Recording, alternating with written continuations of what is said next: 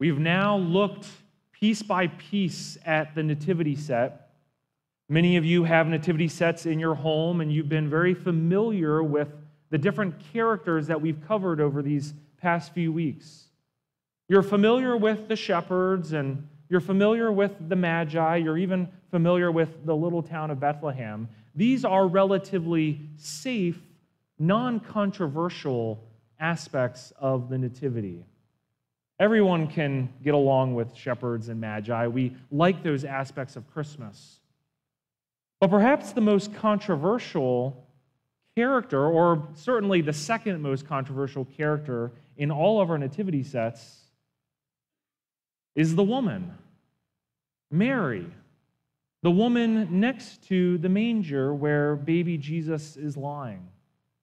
She is one of the most controversial figures in the world. Most of us, we don't really know what to do with Mary. Maybe we've come from a Roman Catholic background where we were told that we should pray to Mary and we should hail Mary and ask for her to pray on our behalf, even though she is dead and in heaven. Some of us, we feel just very afraid of Mary. We don't really know what to do with her, so we don't talk about her. We don't want to improperly overemphasize her, so we just briefly mention her and cast her off to the side. We treat her just mostly as a figurine that we put on the shelf in the nativity set. This is interesting because Mary and the way that we tend to treat Mary is an example really of the same problem that we have of what to think about women in general. Mary as a woman in the Christmas story, as the female representative in the nativity, the way that our world and Christians tend to think about Mary, the mistakes that we make about Mary often mirror the mistakes that we make when thinking about women. Either we idolize women improperly, we make images out of women and objects out of women, and we improperly worship them in an idolatrous way, or we improperly prop up feminism and the idea of secular womanhood, and we make it this religion in of itself that we worship, or we, for fear of doing those things, we don't want to honor women at all. We talk about things like submissiveness and complementarianism, but perhaps sometimes we just use that as a way to allow ourselves to not let women have any part in the church or to not want to regard women in any way. There are two extremes, both of them wrong in the way that we treat Mary, that is also representative of how we think about and treat women. And the reason why I'm making that connection between Mary as an individual and women as a whole is because the Bible actually makes that connection between Mary as one singular woman and what she represents for women as a whole. We don't think of the Christmas story as being a story that teaches us about how God views women, but it is. And it's pervasive throughout Scripture.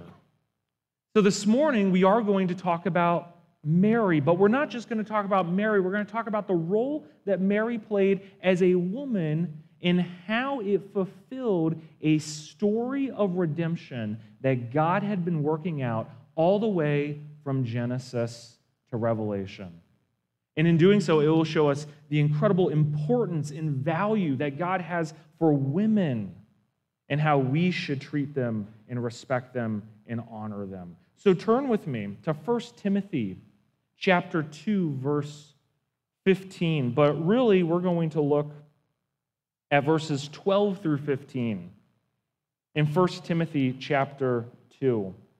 This is not a typical Christmas passage that you would think to turn to when learning about the Nativity, but this is Paul writing what's called a pastoral letter to one of his proteges named Timothy. Timothy was preparing to become the main pastor of the church in Ephesus. And 1 Timothy represents instruction that Paul is giving to Timothy about how to lead and organize that local church. And one of the instructions that Paul gives to Timothy concerned the role of women in the church, because in Ephesus during this time, there was a question about the role of women teaching. There had been a tradition in secular religion and in the temples, there had been this tradition of women serving as Greek and Roman prophetesses. And their job would to go and to teach these foreign religions in the city of Ephesus. And we see from Galatians chapter 4 and Colossians chapter 3 that God says that in Christ Jesus there is no longer male nor female. So there had been this question that Timothy had been dealing with that Paul is addressing, which is, should women still embrace their identity as women? Should women continue in their role as women? Is this something that they should continue in even in this new age of the church and the gospel? And the reason for that is because, unfortunately, both in Jewish history and in secular history, women had been seen as lower than men. In fact, it was even assumed by Jewish tradition that the reason why women had to submit to men was because of the sin of Eve in the garden. One of the books of the Apocrypha, which is not scripture, it's not inspired, they are not holy words, but they do reveal to us the way Jewish people thought during the time of Christ. There's one verse in the Apocrypha that says, "For a woman, from a woman, sin had its beginning, and because of her, the woman, we all die." And in fact, even another person, his name was Philo, he was not a believer, his words were not inspired, but even he wrote in the first century, he asked, "Why does the serpent in the garden speak to the woman and not to the man?" He said, "In order that they may be potentially deceived by trickery and artfulness, that the woman is not accustomed to be deceived in the same way as a man, for the judgment of woman is more feminine, and her softness makes it more plausible to falsehood." Isn't that just evil? Isn't that just an awful way of thinking about women? That this idea of a woman's role as a woman and her submissiveness in the household and under the leadership of a local church, there was actually a belief that this submissiveness was actually a punishment because of Eve's sin. And Paul's going to address that here in this letter to Timothy, where he says, "I do not permit a woman to teach or to exercise authority over a man." Him saying that was nothing controversial. That's just saying that the role that women have had in the local church is the role that needs to continue under the leadership of male elders. He says they should not teach or exercise authority. She is to remain quiet. For, look at what he says in 13, "For Adam was formed first and then Eve.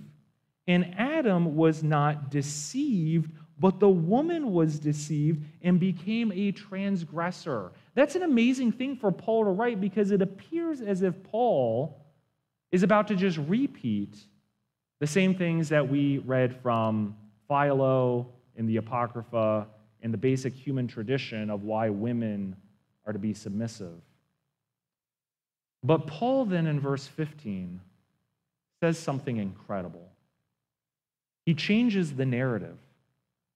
Look at what he says in verse 15. This is one of the most overlooked verses in Scripture and one of the most powerful verses in Scripture.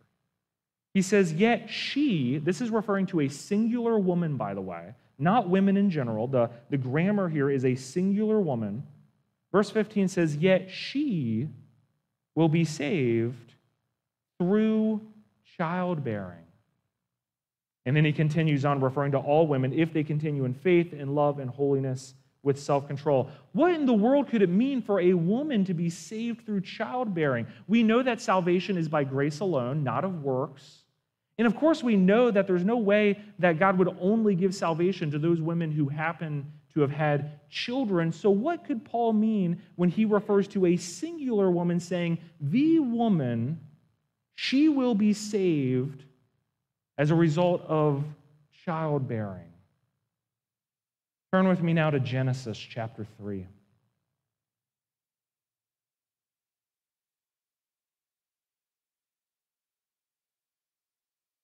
As you're turning to Genesis chapter 3:15, you can also write in your outline that from 1 Timothy we see that pregnancy or womanhood as a whole, it represented a reminder of sin. That throughout the Bible we see examples of the pain in childbearing being described as a punishment for sin. We see this in Isaiah chapter 26, verse 17, where people suffering under the Lord's judgment are described as pregnant women who are suffering in childbirth. We see that as well in Jeremiah chapter 4, but most famously, we see the connection between the pain in childbirth, not childbirth itself, but the physical pain and suffering that comes with childbirth. The most famous example where we see that is in Genesis chapter 3, verse 16, where the product of Adam and Eve's sinfulness were all kinds of punishments and curses on the ground. In fact, even Romans chapter 8, verse 22 describes the curse of creation as a kind of curse that causes even creation to groan as if it was in the pains of childbirth. There's this association with the pain of childbirth being a reminder of the punishment of sin, which is why it's so amazing that Paul in 1 Timothy chapter 2 would use childbearing not as a model to remind us of sinfulness, but as something to be used to point us and remind us about God's salvation. Because so often we remember Genesis chapter 3, verse 16, which talks about the pain that Eve will receive in childbirth and all women after her. But we often forget the verse that comes right before that. This verse we call the proto-evangelium. Proto-evangelium, it comes from Greek and Latin words, which means first and then gospel, the first giving of the gospel, the first giving of good news. Didn't occur in Matthew, Mark, Luke, or John, didn't occur even in the book of Isaiah. It occurred in Genesis moments after the sin which made salvation necessary had been committed. Look with me at Genesis chapter 3, verse 15. God is speaking to the serpent right now, talking about the punishments that the serpent will receive. And God tells the serpent, the tempter, Satan, God tells the serpent this. He says, I will put enmity between you and the woman. Adam's not a part of this right now. He says that the issue, the problem here is going to be between the serpent and the woman, and not just the serpent and the woman, but between your offspring and her offspring. You, in your translation of the Bible, might have the word seed, referring to offspring. You might have the word descendant. But no matter what word your translation uses, it's referring to the same thing, a child that is going to be born of Eve. And God says that there will be enmity not just between the serpent and the woman, but between the offspring of the serpent, referring to Satan, and the offspring of the woman, who God doesn't reveal yet. And he says that he shall bruise your head, and you shall bruise his heel. The woman shall be saved through childbearing. Eve is told by God in the moment of her sin that although as a result of her sin she is going to experience pain in her role as a mother, that she's going to experience physical torment as a product of her and Adam's sin, that it's going to be this same painful experience that God is going to use to actually bring about salvation and forgiveness for the very sinfulness which her and Adam brought into the world. And it would come from this offspring. So the question that begins at the beginning of the story of the Bible is, who is this offspring? Who is the child? Who is the descendant that is going to crush the head of the serpent? Eve's first child is named Cain, who is not a giver of life, but we find out is a taker of life. In Genesis chapter 4, verse 11. Look at the end of chapter 4 in Genesis, specifically in verse 26 at the end of chapter 4, imagine the hope that Adam and Eve could have had in Cain or in Abel as this offspring. God had told them that an offspring would be one who crushes the head of the serpent. And it's not Cain. Cain crushes the head of his brother. And Abel dies. And then Eve has to have another child named Seth, wondering if perhaps Seth is going to be this offspring. Verse 26 of Genesis chapter 4 says that to Seth also a son was born in Seth's older age. It says that he called his name Enosh. And look at the end of this verse, at the end of chapter 4, it says that at this time, people began to call upon the name of the Lord. This is the first time that we see prayer occur in the Bible. When we see an offspring come and go, when we see another offspring, Seth, be born in replacement of the offspring who died. And now this offspring, Seth, he has another son, Enosh. These offspring are coming, and people are calling now unto the name of the Lord. It's almost as if they're calling out, saying, God, where is your salvation? Where is the serpent crusher? Where is the offspring that is going to be born of the woman who is going to bring about salvation? God is going to continue to promise this offspring. Turn with me to Genesis chapter 22.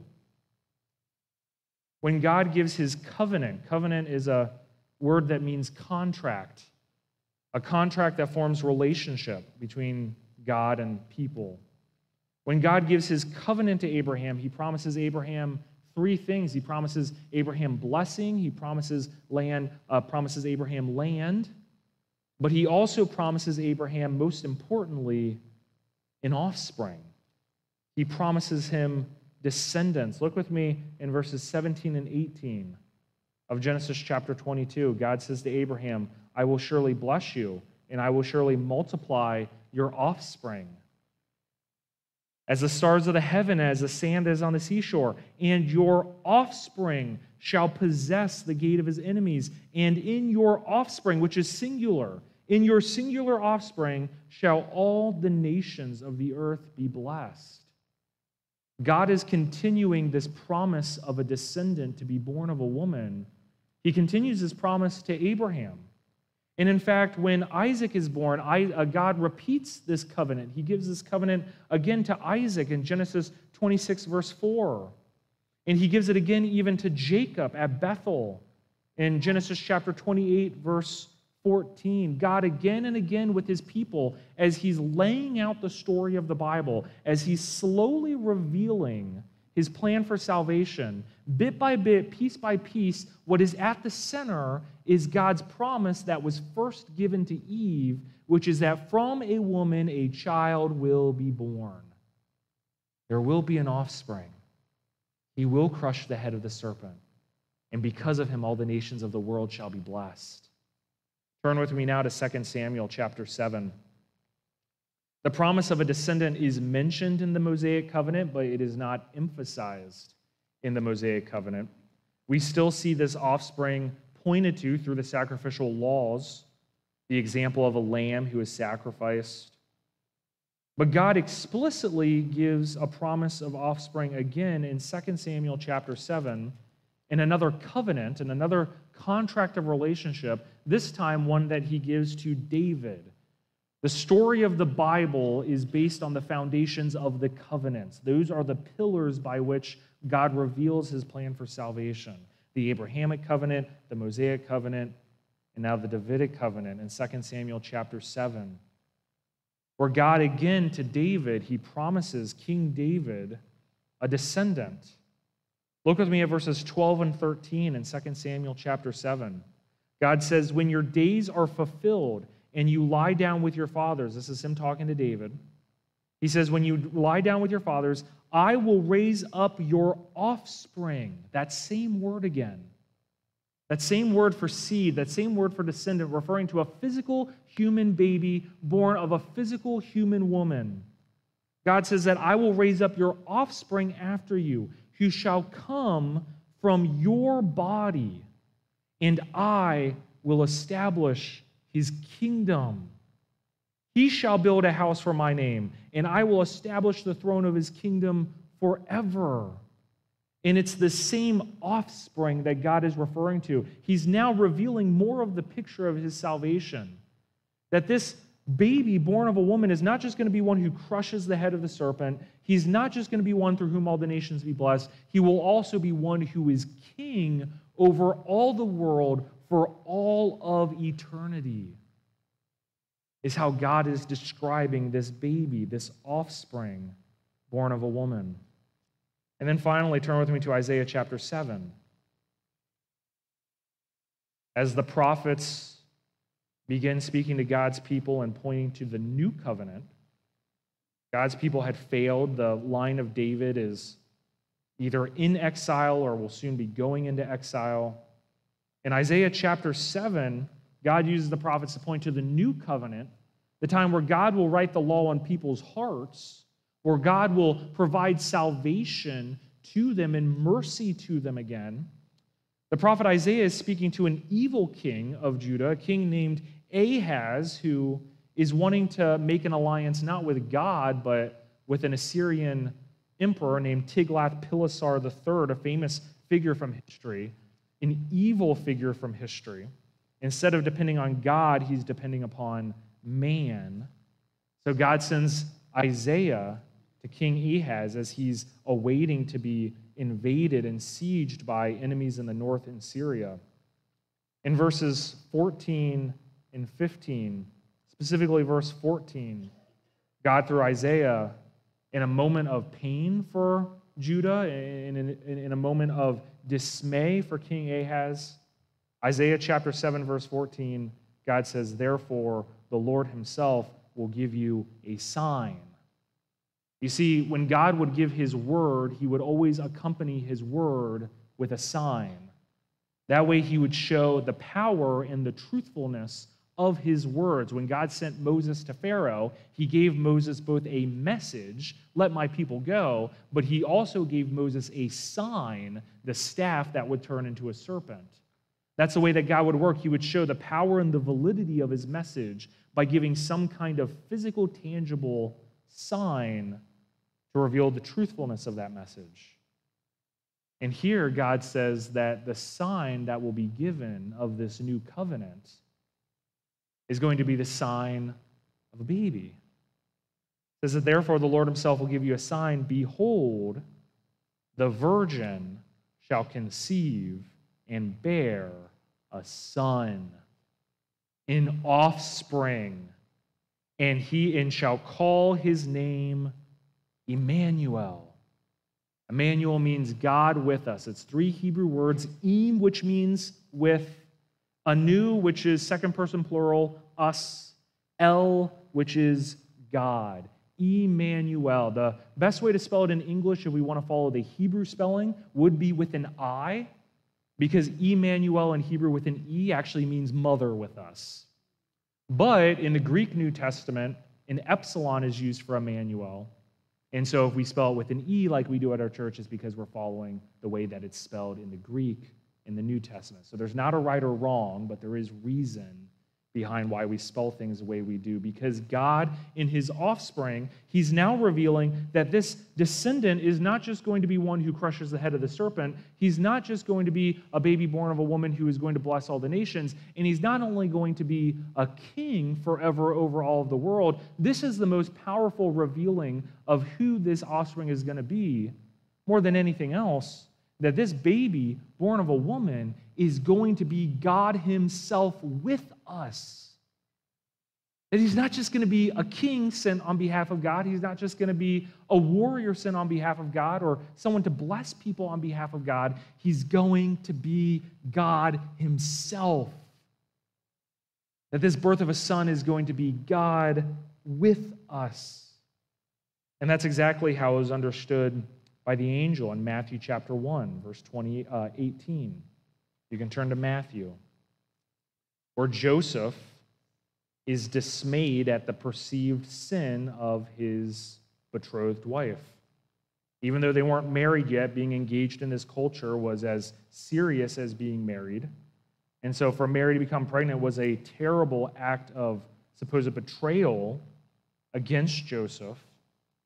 The role of women, again, at this time in history was very low, not because God had dictated as such, but because Jewish culture in their sinfulness had seen women as so lowly and so unequal to men.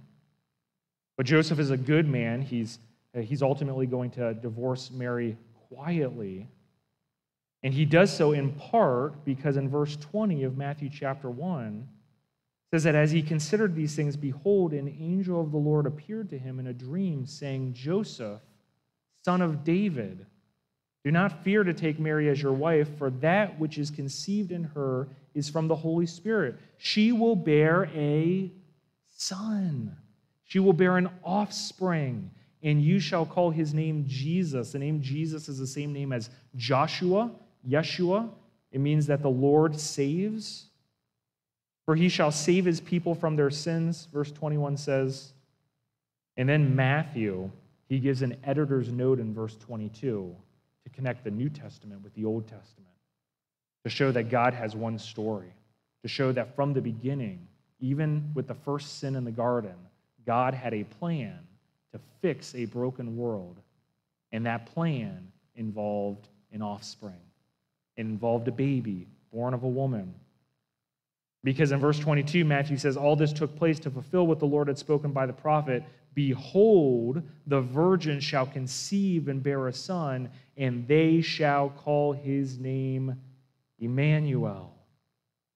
Matthew understood that the birth of Jesus was the fulfillment of this prophecy for an offspring that God gives in Isaiah chapter 7 and in many passages leading up to Isaiah chapter 7. Our second point is this,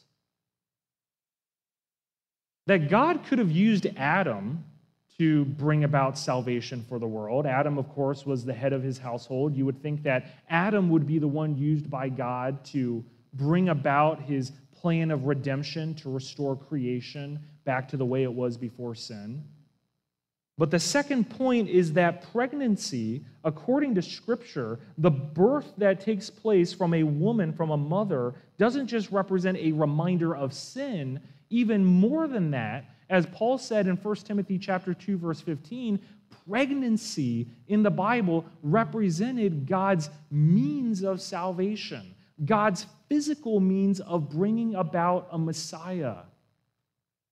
The true means of salvation is God's grace received by faith, recognizing that you're a sinner, that there's nothing you can do to make yourself righteous before God by your own good works, and recognizing that God so loved the world that he sent his one and only offspring, his one and only Son, that whoever believes in him shall not perish but have eternal life, putting your trust and dependence on Christ for your salvation, repenting from a life of sin, and depending by faith on Jesus Christ as your Savior. Do this and you will be saved. If you have never done this, no matter how much you call yourself a Christian, you are not one, because you have not chosen by faith to follow God's Messiah that was brought about by a woman, that was brought about by a birth from a woman. In fact, remember what is said in Romans chapter 5, verse 12, that even though there's been so much talk of Eve being the transgressor, the Bible doesn't say that sin came through the world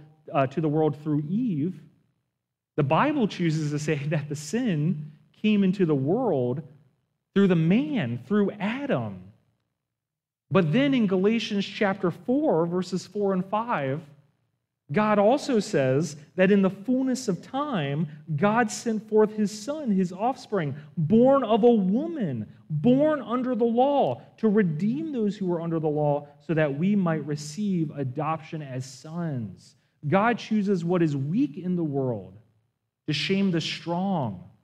God uses what the world despises to bring about his plan, because he doesn't despise them, he loves them. He cherishes them. He values them. What Paul was saying to Timothy in 1 Timothy chapter 2 was that women should continue in their traditional roles as women, but not see it as one of dishonor, but one of great honor, because the role of the woman was the role that God used to bring about the gospel. Because even through the pain that came in childbearing, God brought about salvation through his Messiah, his chosen one, the offspring, the descended king of David, the crusher of the head of the serpent. As we look at our third point, we must conclude and ask ourselves, why? Why would God choose to use pregnancy? Why would God choose to use the process of a baby being born of a woman? Why would he use that to make that the means by which he brought about his Messiah? He could have Jesus appear in any way. He could have Jesus come down from the clouds of heaven on a chariot if he wanted to, but God chose throughout history to use the genealogies and the descendants and the birth of babies in this line of descendants that would lead through Abraham and David and ultimately to Jesus. Why would God do that? Because your third point is this: pregnancy represents the mercy of God. The thing about pregnancy is that no matter how hard you try, no matter how much money you spend, no matter how many doctors you go to, children come from the Lord. There's nothing else we can do. We can try to unite a sperm with an egg. We can try to put things together in just the right way in order to bring about conception, but no one else can tell two sets of unliving proteins to come together and have a spark of life that has a soul and to grow into a person, into the image of God. No doctor, no hospital can do that. God can do that. And pregnancy, which only comes from God, is a picture of salvation, which can only come from God. All have fallen short of the glory of God. We're all barren one way or another. We all need God's grace in our life. We all need what only God can provide. We all need to recognize that we are without hope without God's Messiah. There are so many examples in the Old Testament of women that played important roles in God's story who couldn't have children. Think of Sarah, think of Rebecca, think of Rachel, think of Samson's mother, think of Hannah, think of Elizabeth. That's not by accident. It's no coincidence or irony that God chose to use women to bring about his Messiah, and then also chose to use women who specifically were unable to have children. Because God wanted to show that even though he was using women, he was bringing about childbirth to bring about his salvation, he wanted it to be clear that he was the only one who saves. Just as he is the only one that could put life in the womb of a mother, he is the only one that can save you from your sinfulness. To be without children in the Old Testament was a mark of shame. In fact, it was even considered to be a life of hopelessness, because there was this sense that you couldn't have eternal life, because it was seen as if children would continue on your identity and your name after you were to die. So to die childless was like dying without eternal life. In fact, even Hannah, when she couldn't have children in 1 Samuel, it says that she would weep bitterly because of the shame and the reproach that would come as a result of her not having children. Even Elizabeth, later on in the New Testament, is described as having reproach as a result of not being able to have children. But let me read for you briefly how Hannah responds when God shows her mercy and when God does give her a child. Hannah prayed and said, "My heart exults." Another way to translate that would be, "My heart magnifies the Lord. My horn is exalted in the Lord. My mouth derides my enemies because I rejoice in your salvation." If those words of Hannah sound familiar to you, it's because Mary repeats those words in Luke chapter 1. Turn with me finally now to Luke chapter 1. This virgin, who was visited by an angel, told that she is going to have an offspring, that his name is going to be Jesus. He's going to be a Savior.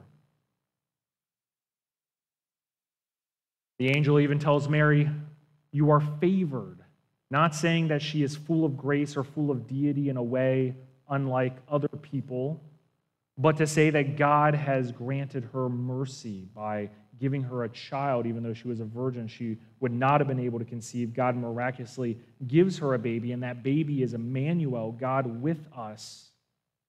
God shows great mercy to Mary.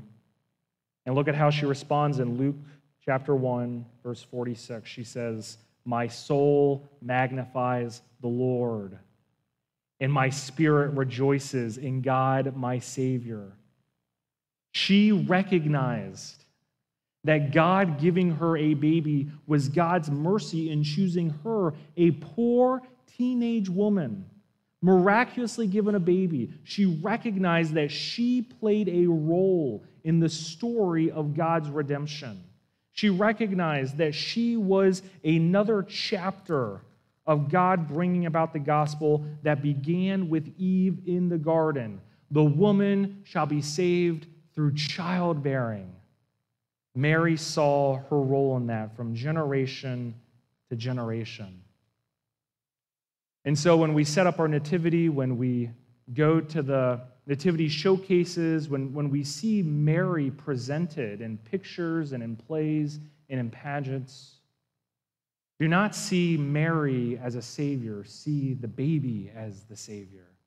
See the offspring as the savior. Don't see Mary as the mother of God. See Mary as one who has received mercy from God, just as we need God's mercy. But also, when you see Mary, see a woman, a human woman who was just like us, who had the same sin as us, who had the same struggles as us, who experienced the same pain in childbirth that all women have experienced, and recognize the mercy and the love of God in his sovereignty to use women as equals to men, but to use their role to bring about hope to the world.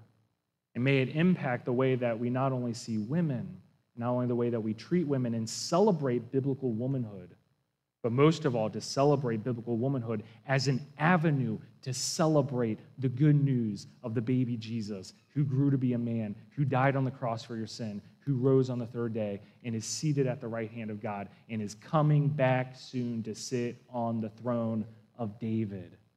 This same Jesus who is God, born of a woman, the Son of God, God eternal. Let's put our hope in him and pray with me.